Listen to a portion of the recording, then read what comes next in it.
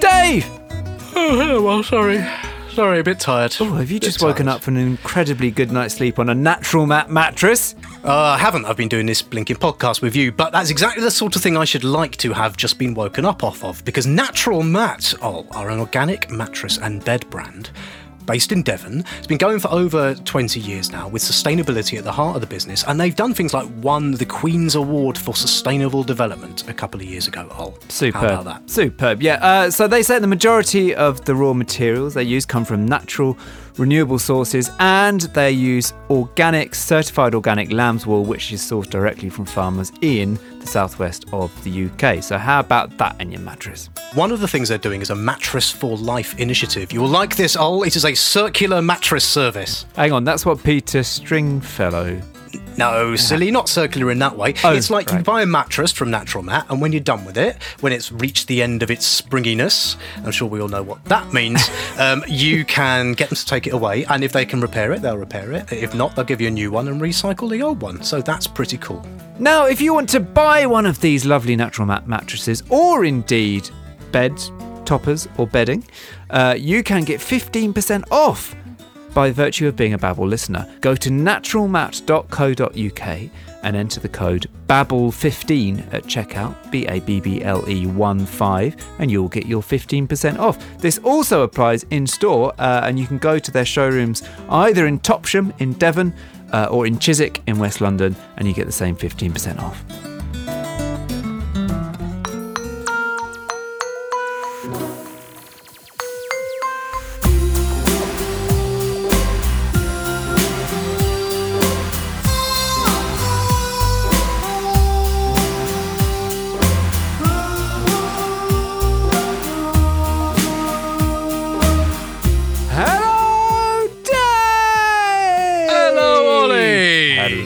Hello, welcome to Sustainababble 246.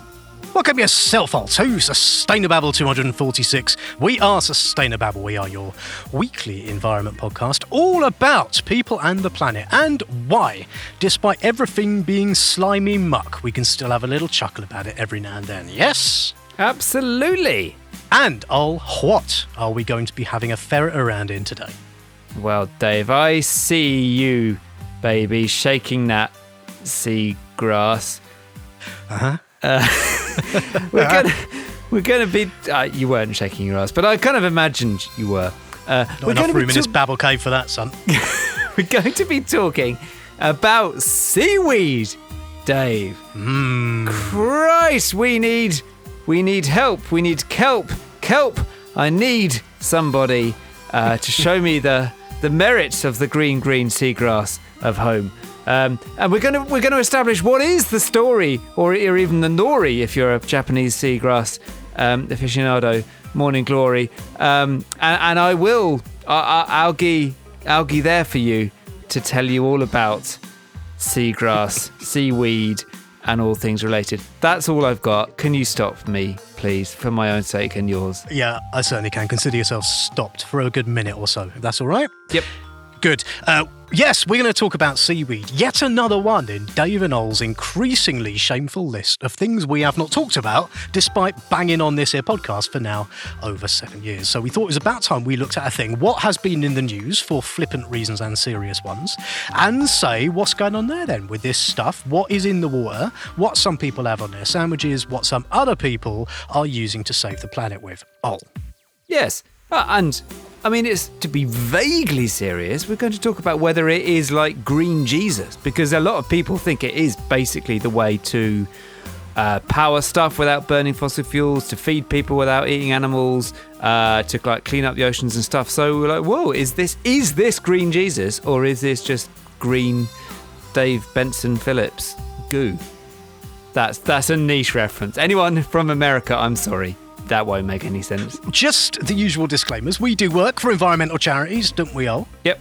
But these are very much our own views. So if anything that you hear makes you go, "Ooh, that's a ghastly opinion," Nice. I am Carrageenan as mustard to complain to Dave and Ol's bosses. Don't complain to our bosses.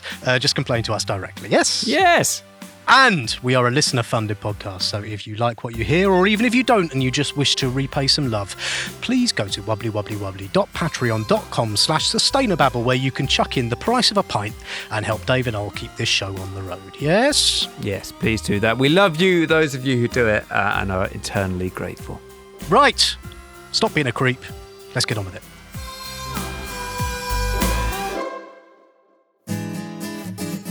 Anti-Inhofe of the week. Now, Dave, Anti-Inhofe time. Anti-Inhofes are, of course, the good people, or in this case, things that are not like Senator James Inhofe, who is awful and thinks climate change isn't real, and we named a section after him. Blah, blah, blah, blah, blah. Howard, have you managed to get Senator James Inhofe to come on our babble yet?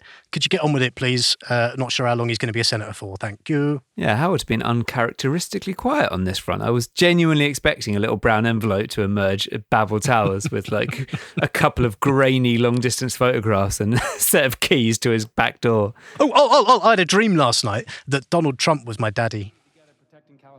Gosh. It'll start getting cooler.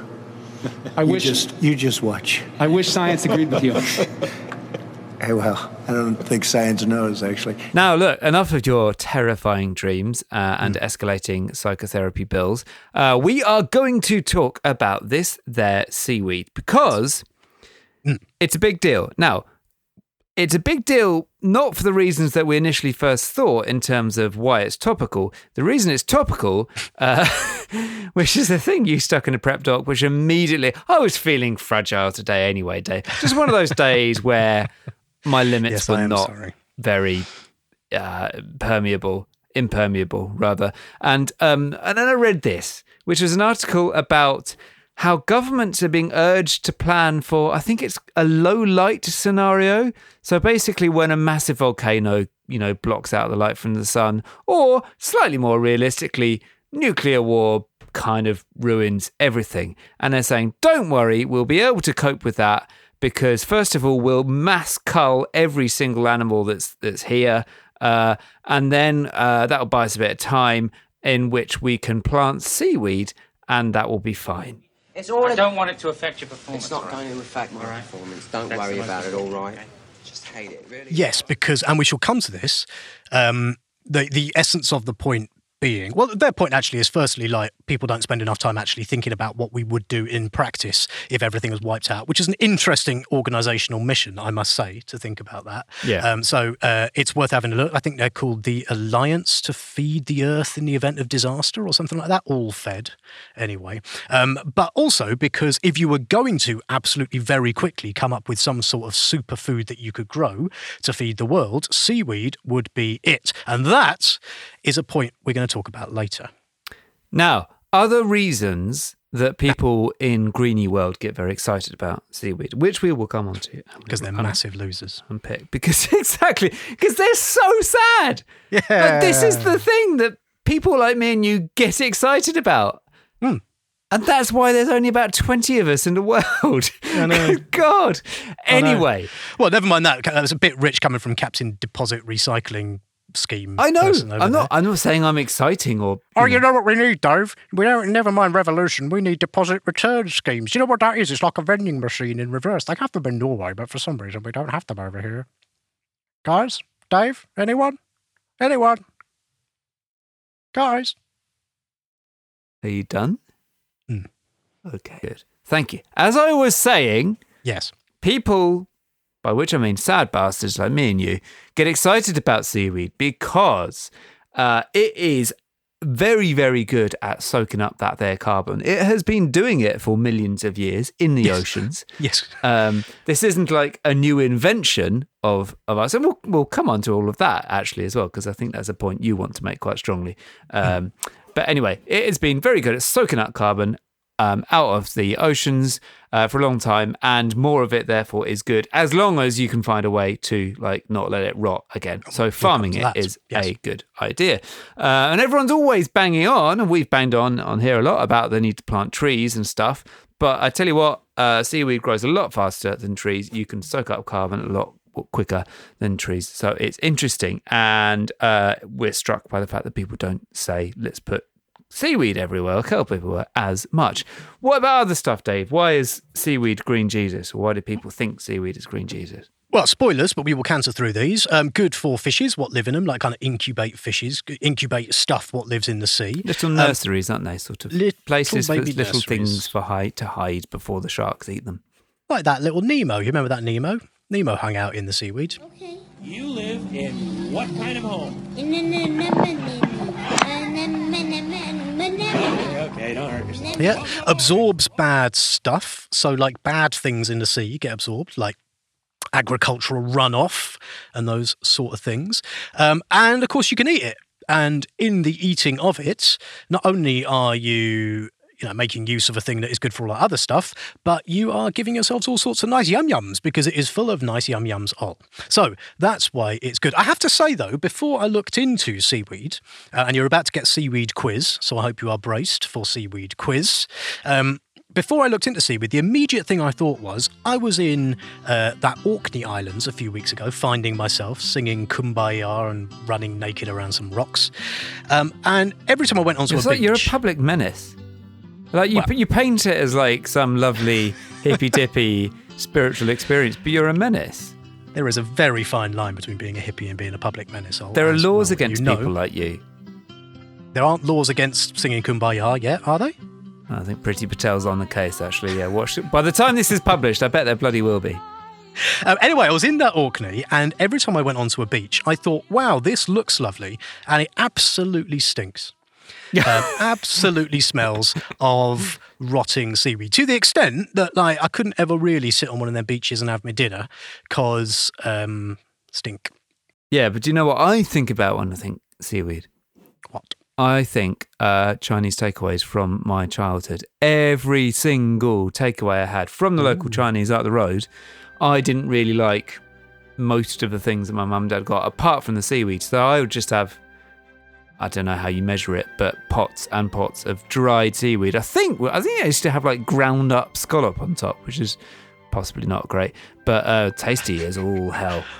I love the fiction you're trying to make me believe that your parents had Chinese takeaways when you were a child. Oh, hello. Yes, hello. It's Family All here. Are you able to stir fry any caviar at all?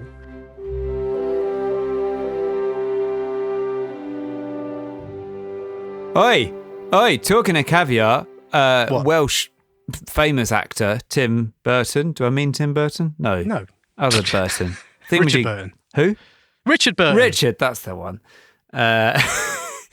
He describes lava bread, which is not bread and not made of lava, but is kind of seaweed related, as Welsh caviar. There you go. So it is a delicacy. That's the spurious link. But apparently the English don't like it. We're going to come to that. Let's get on with Seaweed Quiz. Right. Seaweed Quiz. Now, before you get Seaweed Quiz, here's a thing that I couldn't really hide in Seaweed Quiz, because I'm pretty sure the second you did your own research into seaweed, you would have found this out. There is no such thing as seaweed. What do you think about that? There is. We're talking about it. Well, yes, but what are we talking about? What is it? What unites this stuff? Wiggly, green, slimy, lives underwater. Right, but that biologically, taxonomically speaking... No, that's John Redwood, isn't it? Taxonomically speaking, that doesn't do. Most seaweeds... I think by now you know not to come to me for taxonomy. Or indeed any onomy, really. Orology or ism.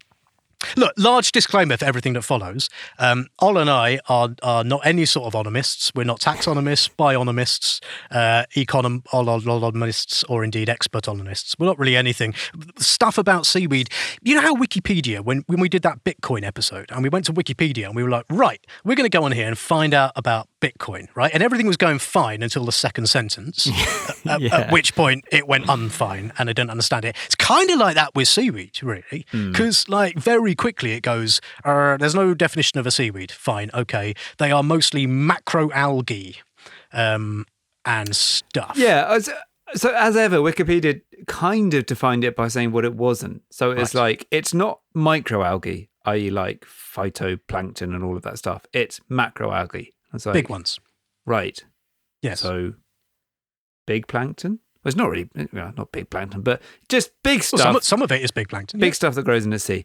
Not plants. Not importantly, a plant. Mostly. Some things, and this is why, what is seaweeds? A seagrass is a plant, which is often called a seaweed, but most things that are often called seaweeds are not plants. They are algae. Also, how did he get the weed bit? Because, like, a weed is kind of known as a plant in the wrong place, right? It's what gardeners call things that they don't want to be growing but are growing. But it's just a plant. How on earth did seaweed get that? Like, which gardeners were trying to grow their petunias, whatever they're called, in the ocean, and were like, bloody kelp all over the place. Why can't get my tulips to grow? And it's all the kelp's fault. Strange name. Don't know. If you know more about seaweed, if you do, you're already annoyed at us. Sorry. Drop us an email and let us know. Like when we did that Bitcoin episode, we got emails after that with some very patient people saying, you absolute f***ing No, that isn't what they were saying. But I enjoy it because it's an opportunity for us to learn. Yes. And even though arguably, people giving up their time to listen to our podcast might think that is the opportunity to learn. No, the opportunity to learn comes for us and after you've listened to the podcast. The other thing I did learn was that not all seaweed is sort of wibbly and slimy and flimsy. Some red seaweed, which, if I've remembered this right, absorbs a lot of lime, I guess, becomes like hard and rocky and is like really, so some red rocky seaweed, which is strange. There you go. Yeah, so you can use it to smack people on the bottom with. I presume so, yeah. How about that? Yeah. Right, question number 1, seaweed quiz. So we have just established, forgive the lengthy preamble, that most that things wasn't that a are question. called... No, that wasn't a question. I'll give you the answer. We have established, therefore, question 1, we have established that most things called seaweed are not plants, although it all seems very technical and borderline to me. Anyway, I'll give me 2 reasons you can tell that most things that are seaweeds are not plants. They don't have flowers? Not on my list.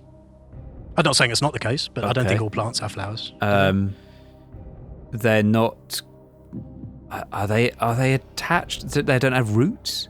Correct. Yeah. They don't have roots. Again, I say in general. It may be that some do because of taxonomic reasons. But yeah, they anchor themselves. They do what is called hold fasting to something like the bottom of the seabed or a buoy or B-U-O-Y or something like that, or a buoy, as they call them in America. And they don't grow by like stuff coming through their roots. They grow by absorbing nutrients from the sea.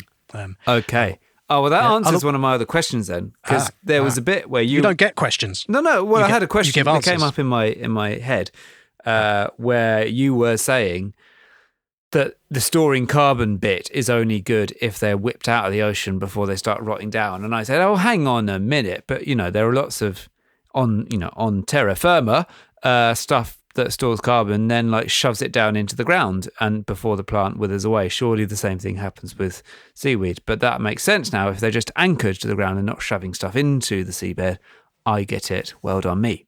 Very good. And the other thing, because you're not going to get this, is they grow in salt water, which most plants don't. So a thing that looks like a plant growing in salt water is probably not a plant. Got it. Okay. I'm going to have to science the shit out of this. Right. Question number 2. How many species of seaweed, roughly, are there in the world? In the world? Oh. Roughly. 2,000. Yeah, I mean, the answer is no one knows. You dick. But according to something I think is Wikipedia, most likely several thousand. But there is, as discussed, there's no clear. That's a really good answer. Yeah, I know. But the point is, since no one really knows what one is, and the definition of it appears to be written on the back of a postage stamp in seaweed, then I don't think you should get too. No one really knows. A couple of thousand, yes, all right. Then, or maybe one, depending how you define it. No, I think that's a good answer. I read that there are 650 species of edible seaweed on the UK coast. So that, suggests there's quite a lot around the world, because I'm led to believe that the world is more than just the UK. So, could be bigger. Brexit means Brexit means Brexit means... British seaweed for British people. Now, on the subject of what you just said, what percentage of the world's seaweed is edible? Ooh. I reckon it's high. I reckon it is a high percentage. I'm going for 90%. Higher. 95%. Higher. 99%? Higher. 102%. Lower. 100%. Yes. Now, this very important disclaimer is a thing that I read on the internet. And it said that technically you can eat all seaweed. Like, none of it is inedible to the point, like, it won't kill you. Now, please, in the name of all things holy, do not take my word for that. That is the thing I read on the internet. But that thing on the internet said it's all edible. You might not like it very much. You could potentially have the shits, but it's all edible. Oh. A bit like grass. Like, you can eat, Right. You could eat grass, as Baby Oil proudly did in front of me the other day. And I don't think it's a very good idea. But, he's still here. I mentioned in the preamble to Seaweed Quiz that I was up in that Orkney Islands, and when I went to the beach smelled of rotten seaweed. Yes? And do you know the smell I mean? Can you imagine it? I do know the You seaweed, picture that yeah. stink? So the question is, was my health in danger? What do you mean? When I was on the beach next to the rotting seaweed, was my health in danger? No, you just repeated it there. But what do you mean? Do you mean When I was in- was the smell itself likely to cause you harm? When I was in Orkney, on the beach, and I was stood right next to some rotting seaweed that smelled, was my health in danger? Imagine what it must be like living with you.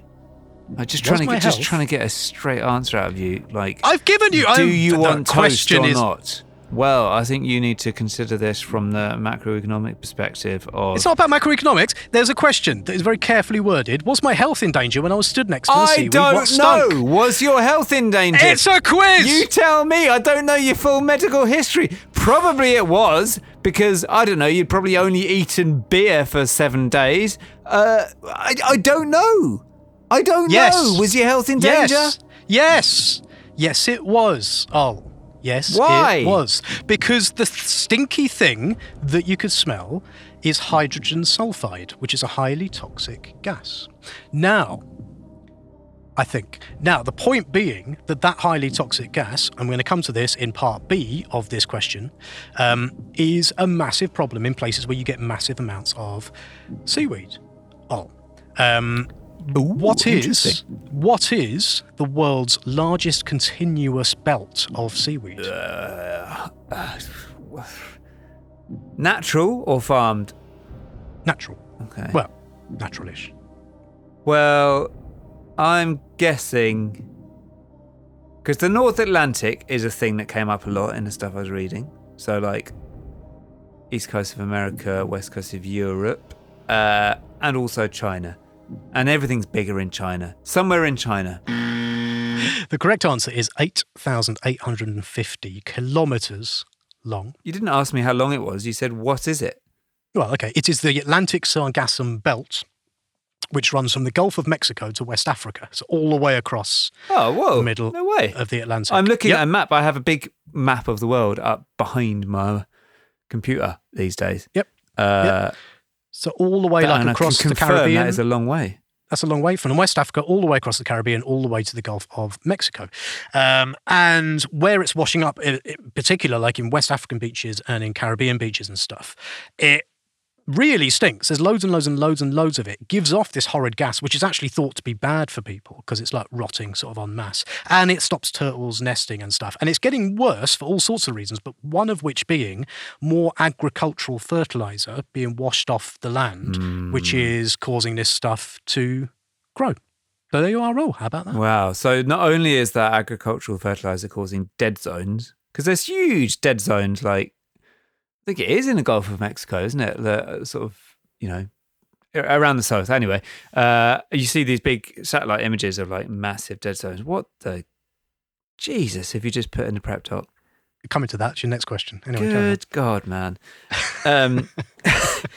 And so that's bad. And then the flip side is that all of those nutrients where they're not creating massive dead zones are creating super sort of demon mutant kelp, which is making people sick. Great.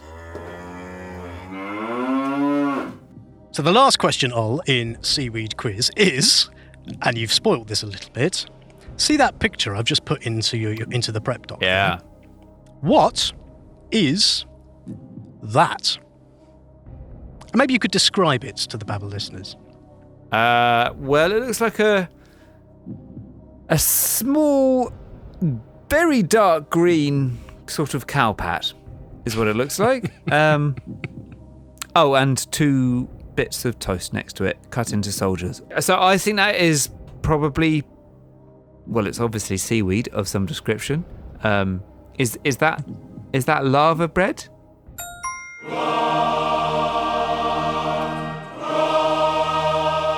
That, Ol, is lava bread. Yeah, that is what it might be. Looks like. That now, looks you mentioned exactly lava like the sort of thing that your people would eat. My people. Yeah, yes. You mean the Welsh? I mean the Welsh. The lovely Welsh. Yes.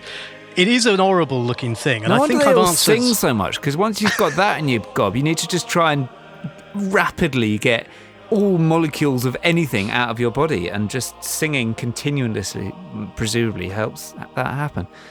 Don't send letters. I don't mean any of this. It is a gelatinous paste that is made from boiled seaweed, which can either be eaten as a lump, and indeed there you see a lump, or it can be rolled in oatmeal and kind of eaten, I guess, like a sort of weird seaweed haggis. And it's answered the question that I never knew I'd ask myself, but it turns out I had, which is, how much like a pile of snot and slugs does something have to look before it is completely irrelevant for me how nice it is? And to which the answer is definitely that much like a pile of snot and slugs. That is not going in my gob looking like that.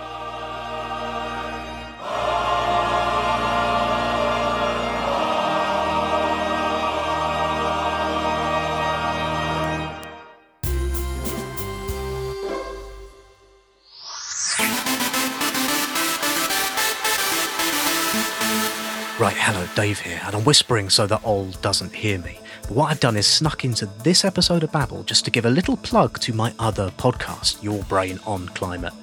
It's all about human brains and how they work and don't work, and how they think about the world, and how what they think about the world is part of the climate crisis, and how understanding the climate crisis means understanding human brains and how they work. And we come at things sideways, so we look at things you might think have nothing to do with climate change at all. But when you unpick it all, everything does. It's called Your Brain on Climate. It's available the same place you found the Babble. I hope you like it. Please have a listen. Don't tell Al I'm here. Oh, he's coming. Okay, bye. Your brain on climate.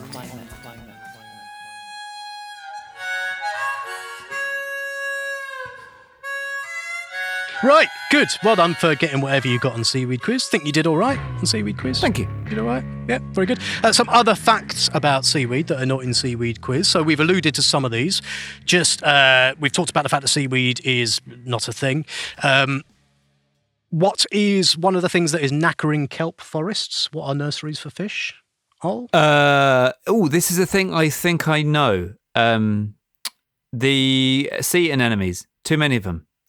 What? Sea anemones? Yeah, I'm fairly sure. Because this is a thing where, like, because all of the sea otters were, like, hunted and stuff. Sea otters? Yeah. And sea otters are one of the few things that gobble up sea anemones. And when the otters are gone, the anemones just run riot. This is particularly a problem in America.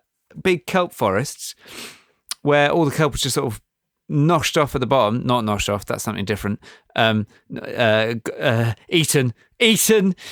Farewell British Podcast Award. Nice having you listening. Eaten by the sea anemones and then floats up to the top, and it's all bad. So sea anemones bad, but obviously they're not inherently bad. It's just that the ecosystem is out of whack. So it's not their fault. Yes. Yes. Do you think that the sea otters' problem is that they can't tell the fronds from their anemones? That is quite good. Yes. But I like the idea that you think me making a accidental innuendo is the reason we're not going to get the British Podcast Award, and your jokes is apparently fine.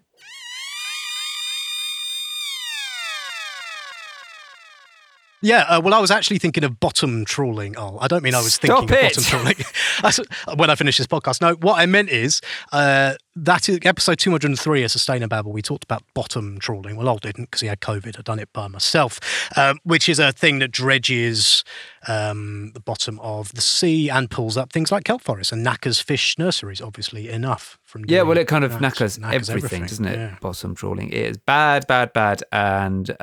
stop it. If you're a bottom trawler listening to the babble, stop it. I'm quite surprised you're listening to the babble, but don't do it anymore. Go and do normal fishing or less. Just a phenomenally useful thing, seaweed. Like, I can't think, maybe I suppose wood and trees, but like, I can't think of many things, what grow in nature, what humans use for such a phenomenal array of stuff, leaving aside eating it, which is a thing that is, massively done, particularly in Asia. But leaving that aside, like, it's in paper coatings, it's in adhesives, in dyes, in explosives, in toothpaste, cosmetics, paints. There's things that you may not realise are seaweed that are like preservatives in food, like a thing called carrageenan. Don't know how you pronounce it, but carrageenan. And it's used for like binding things together, isn't it? Because it's obviously all like, it soaks up loads of water, it gets all bindy. Yeah, proper sort of... Agar, that's another one. You see agar in something. Agar's like used as a thing. Is that what agar is? Yeah, agar is often used as a clarifying agent in beer. So we don't, no beer without. Sometimes you're a clarifying agent on the babble. I say something which doesn't make any sense, and you are my clarifying agent. I'm going to call you agar from now on. I think the people in this country have had enough of experts. You said that it sucks up all of the bad things, absorbs all of the bad things in the ocean. Well, not all the bad things, but a fair few. A lot of them, bad yeah. things. Yes. Is this going to be a question I'm not going to know the answer to? If the seaweed has sucked up ammonia and phosphate and iron and copper and stuff, and then I eat that seaweed, doesn't that mean I'm eating all of the ammonia and phosphate and iron and copper and stuff? Yeah, I should think so, but you need quite a lot of those things, don't you? You certainly need iron. Do I need ammonia? I don't know that. Because they did some study whereby, I can't remember what type of seaweed, but it was sort of soaking up radioactive stuff near, I think it was Sellafield. So do I want to eat that? You tell me. Do you want to eat seaweed that's come from near Sellafields? No. There you are, then answers your own question. Yes, okay. So is it... I don't know what you want to eat. You eat all sorts of shit. Go back and listen to our episode on food waste, and you told me that nothing in the world means you don't throw food out when it's past its sell-by date. You will eat it no matter what. Even when it's fighting you back, you'll still eat it.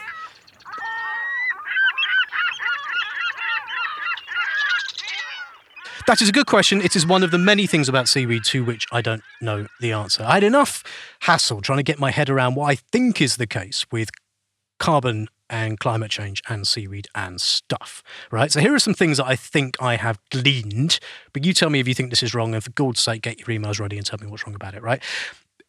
You can get carbon absorbed from the atmosphere, or from the world, 50 times faster through seaweed than through forests on land because of how fast it grows, like per thing, whatever. So it's like per thing, it's much...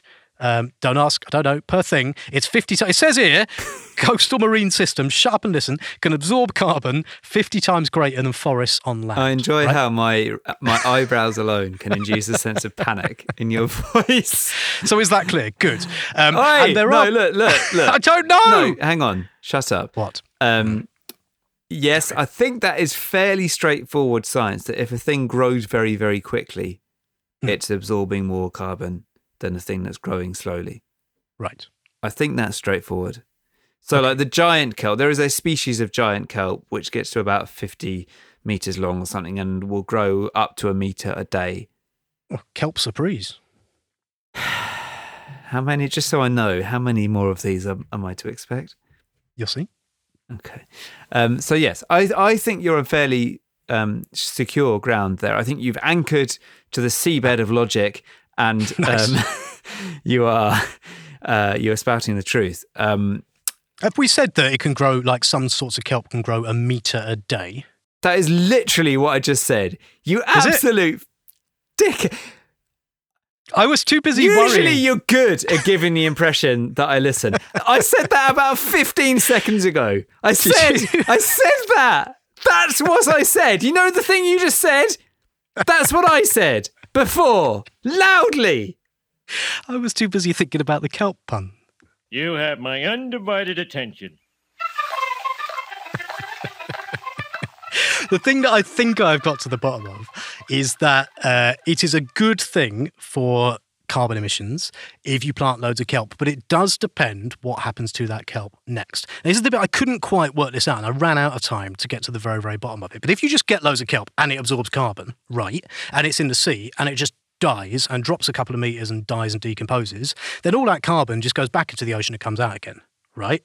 So I think the trick is, if you want it to absorb carbon and like have it as a sort of active carbon removal thing, as opposed to just being part of the carbon cycle, what you want to do is get that kelp like to fall way down low into the sea. Like I think they say over 1,000 meters low. Yeah. To kind of actively sink it low, because when it's down there, it's too low down to enter the carbon cycle again. So it just stays way down low, I think. Yes. And there are some fairly crazy sounding schemes afoot. To sort of do the equivalent of what's it called, carbon capture and storage on the land, where sequestration. You bung it in. What is it? You gaffer tape it in big pipes under the ground, basically. Yeah. And sort of the equivalent here. So people are talking about growing massive amounts of farmed seaweed. That is, not wild stuff, and then sinking it. And they're like, oh, maybe we could do buoys, as in buoys that sort of decompose over the length of time it takes for the seaweed to grow big enough, and then the seaweed will be too heavy and it will drag it all down to the bottom and stuff like that. As with all kind of slightly crazy carbon sequestration technologies and stuff like that, completely unproven and a bit crazy. And, watch this space. Yeah, I guess. Or you can eat it or do something else. With it. So the other thing you can do with it is like hoik it out. Once it's grown and absorb that carbon, you can eat it, or there are other ways. Like you can take the stuff that you have harvested and you can decompose it yourself and capture the CO2 that comes off when you decompose it and like put that in a gaffer tape in a hole in the ground rather than sinking it. That's the thing you can do. Right, and also in the process of decomposing it, you create a kind of biogas, don't you? Right, which you can burn, which doesn't have CO2 as a result of the burning thereof. Yes. Yeah. So that's another reason that people are excited about it as a kind of potential biogas, therefore, source of fuel for moving us around. And the other thing which we haven't really talked about is plastics as well, or like bioplastics. So there's a lot of new-ish businesses, startups and stuff who are saying, okay, maybe we can solve the plastic crisis by making all of our plastics out of bioplastics derived from seaweed. The only slight problem being that when it gets wet, it goes squidgy. So you need to do something clever and chemical to it. But I genuinely think there's quite a lot of promise there.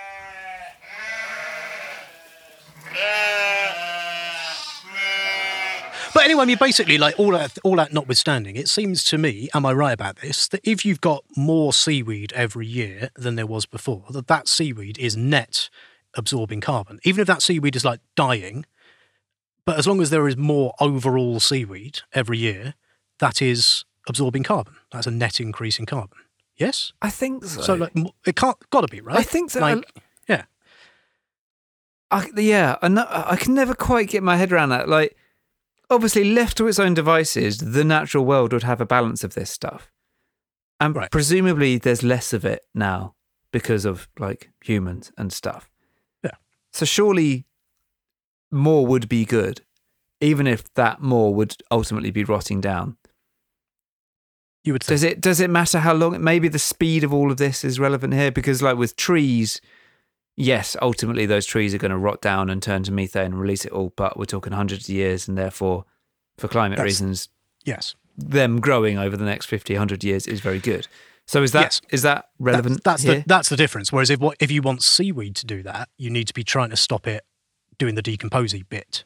That's the point. But still, it seems to me that if it's decomposing, but the end result of it decomposing is there's like at the end of the day more seaweed than there was that morning. It feels like a good thing. It feels like a good thing. Someone tell us why that isn't a good thing, because I can't. It is a good thing. No, it is a good thing. Yeah, I think. Okay, isn't it? I think sounds so. like a good thing.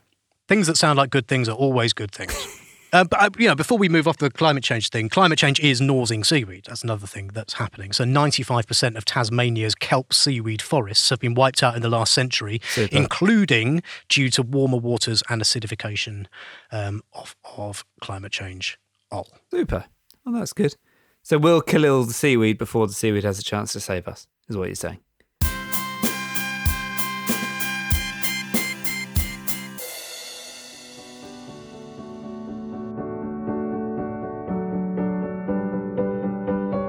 But the other thing I wanted just to talk about was about what lovely Yum Yums is in it, right? Because it is a very, very valuable source of nice things. Obviously, depending what the seaweed is, but it's very good for stuff. Do you know, here's a thing I learned. Crikey Moses, I did not know this, that the British diet is deficient, generally, in iodine. The British diet is apparently deficient in it, but there's loads of it in seaweed, and we need that for proper thyroid function. Also, but if you eat too much, your thyroids go haywire, so don't have too much of it. We need it for nuclear war as well, don't we? Don't we all have to have iodine tablets for when the bomb is dropped? Oh, crikey, is that right? I think so. I'm pretty sure that's a thing. I don't think I've just made that up. Anyway. We need it for nuclear war anyway. We've established that. Oh, so yeah, we just eat seaweed, all fine. Which actually brings me on to a thing we haven't talked about yet, which is the kind of lack of British appetite for this stuff. Because even though me and you have spent 25 minutes or whatnot now saying how brilliant this is, and we know it's great for health and yada, yada, yada, no one really eats it in Blighty, or indeed lots of Europe, to be honest, not in any serious quantities. And that is part of the reason why there's no meaningful industry. Like, you know, there's breathless BBC articles about is seaweed production the future type thing, but actually it's a tiny, tiny industry. Very few people doing it. Yeah. And one of the main reasons is there isn't much demand. Right, but there is a lot of demand in other places, right? So that's one reason. And the other one being like it is quite an intensive thing to do to get loads of seaweed. Because it's mostly water, right? So you kind of have to turn it into something that isn't water, and that, you know, it requires big infrastructure and stuff. Big fans, huge, big sort of hairdryers. We talked about we don't really eat much of it here, and it's a bit of a faff. But it seems to me this is some amazing superfood. We haven't even talked about how it's an amazing fertiliser. As, you know, again, hardly news. This is people inventing something that's been known for millennia. But, you know, Aboriginal people in Australia have been using seaweed as fertiliser for like 45,000 years. Like, this is not news, right? But it's great fertiliser, superfood, good for carbon absorption, generally brilliant at looking after fishies. So why don't we just cover every square inch of the UK coast in loads of kelp and stuff? Well, I Googled basically that and didn't get a huge amount of answers. Things I did get include we don't have the kind of, I think you alluded to it already, like the infrastructure set up to do all of the making. And I guess part of the reason we don't have the infrastructure set up to do all the making, including, as you rightly said, drying the thing out, because there is a lot of drying out that needs to be done, and a lot of processing to make it into like useful things. So either directly for food that goes to restaurants and stuff, but also animal feed is a big thing. We haven't talked about that. It's a good way of feeding animals if you want to feed animals. I like feeding animals. Yes, okay, but you know what I mean. Are you in favour of starving animals? If you take as your starting point that we have an industrial food system and it's going to continue, do you want that industrial food to be fed off of dead rainforests or dead kelp. You can apparently do it kelp, and I don't think we've mentioned this, but we certainly mentioned it on Babbel's past. By putting a bit more seaweed in a cow's diet, you can dramatically reduce the amount it does burps and farts. And that is very good for climatey things because their burps and farts are full of methane, which is bad. Yeah, 80%. 80%. You can reduce the methane in a cow's farts by 80% by feeding it some type of red seaweed. But it's not like you're only replacing a tiny bit of its diet with seaweed. You don't have to replace the whole thing with seaweed. It's pretty impressive. It's pretty immense, yeah. So I think there's genuine... Not answering the question, but yeah. No, okay, so, right, okay. So not very good infrastructure for making the stuff. And related to all of that, no one really knows how much it costs to do all of this stuff. Basically, there was one big report done for the Environment Ministry here in the UK about 6 years ago, so it's out of date, but essentially asking that question, like, okay, so there were they did a web search in this report to try and find out how many companies were like making seaweed. And the Babbel method. Fantastic. Do you want to know the answer? In 2016, how many companies were like producing seaweed or seaweed products? None. 27. Oh. 27. That's a bit more than I thought you were going to say, to be honest. Yeah, but this not great, very big, is it? And I imagine that quite a few of those are, Tony from Lowestoft, who goes out every morning and picks up 4 strands of Sargasso, whatever you call it. No, I mean... turns it into 2 bars of soap and sells it in the market. Exactly. They're literally... There is a big BBC article about like a lone chef who was determined to bring seaweed back to the UK palate and was like literally just going down at low tide and getting seaweed off rocks. He counts. Anyway, yes. So what was I saying? Not many businesses. Yes. Other things in the report: unknown costs, unknown yields. Like they don't really know. Playing the unknown yields music. Oh.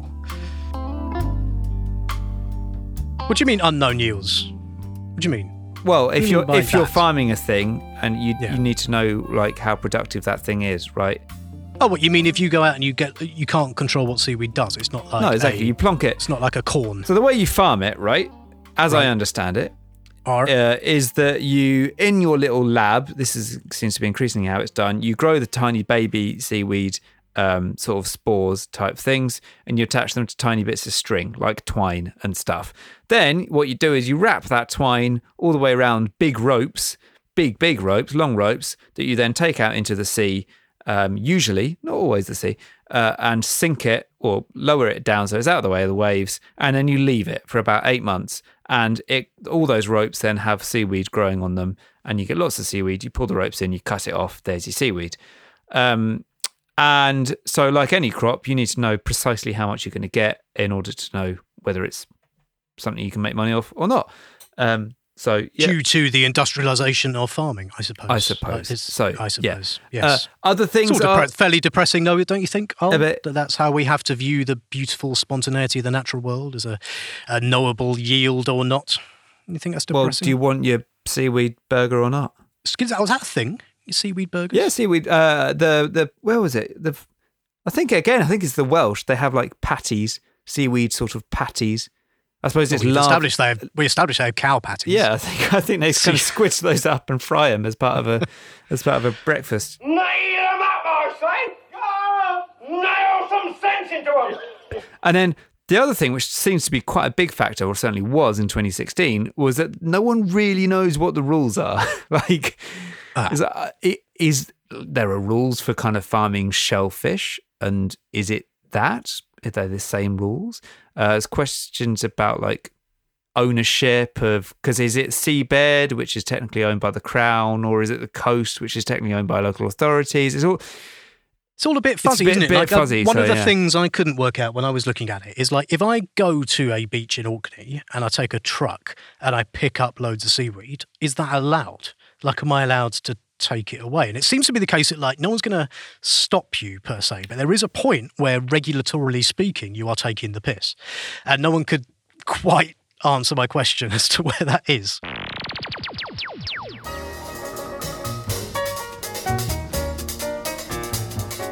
Are we done? No. Is there anything you still want to say? No, because in answer to your question about why isn't there more farming of this stuff in general, and particularly in the UK, It might be all our fault, Dave. It might be the fault of people like you and me. Oh, everything's always our fault, isn't it? Because I was reading an article in The Ecologist from 12 years ago, but whatever. And it said that since it was announced that oil companies had an interest in harvesting seaweed to process for oils, of course they have. The conservationist lobby has sought to have all areas of coastline protected. As a result, there is more interest in prohibiting aquaculture than in promoting it. So there you go. The moment we smelt an oil company, people like me and you went, "Oi, no, don't do it." But in fact, that may potentially have stopped it being bigger than it otherwise might have been. Although, another thing you put in here is that offshore wind farms might be a really good place to get more seaweed because, like the thing that you said, foaming waves, oxygenated water thing. What's the thing? The thing is that the best water for growing seaweed is in places where it's rocky, where lots of foamy, oxygenated water in big waves, and that is usually where they put offshore wind farms, apparently. So yeah, kind of stringing kelpie things between offshore wind farms is apparently a nice option. And you can imagine that would be quite a good way of like saving money on your boat trips. If you're going to go out and service your wind farm, you might as well harvest your kelp at the same time. So who knows?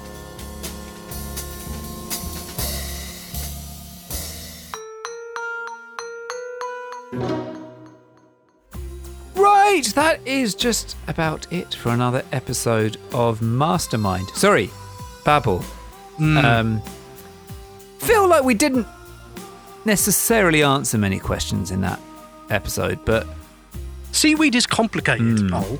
Seaweed is complicated. It's one of them things that there's nowhere near enough about that I can just go and nick authoritatively and write off as my own opinion. And it seems like it's a thing that, like, loads of people just haven't really thought about very much. And so finding out about requires you piecing together a load of stuff that people don't seem to know much about. And I know I'm denigrating the work of the aquaculture, seaweed and, fish community, but there you are. They should write more on the internet. They should stop, doing their farming and being in labs and stuff. Yeah. They should put more things in very short, easy to understand articles.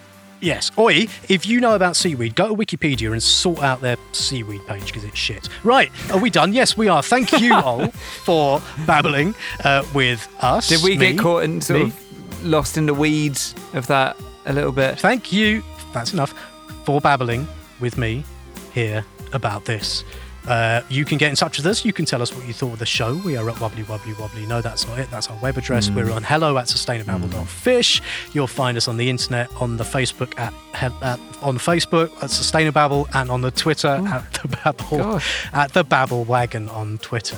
Thank you to the legendary Dickie Moore for the music that starts, ends, and intertwinkles this podcast, and to the splendiferous Arthur Stovall for the logo, what adorns it and us, and the t-shirts that you can purchase at wobblywobblywobbly.sustainababble.fish. Well done. Thanks. Okay. If you would like to give us money, have you said that bit? Well, you can't say it enough times, can you? Go to Patreon, patreon.com/sustainababble, where you can donate the cost of a small seaweed side order from my Chinese takeaway. Obviously without scallops on the top, because that would be bad. Or caviar. Yes. No, thank you everyone who gives us cash. It's great. It means we can do the babble, basically. So keep doing it. Thank you very much. And if you can't or won't do that, please go to your podcast medium of choice, by which we basically mean Apple Podcasts. Leave us a 5-star review, please, if you think it's worthy of one. Otherwise, don't bother. But do write a review with your hands, because the words are good. You can say what you like in that review. Just leave one, please. I'm off, Ol. I expect you to come back next week having eaten loads of different types of seaweed and discovered for absolute sure which ones are the edible ones. Yes? Well, I might come back or I might not. Very good. Okay, bye. Bye.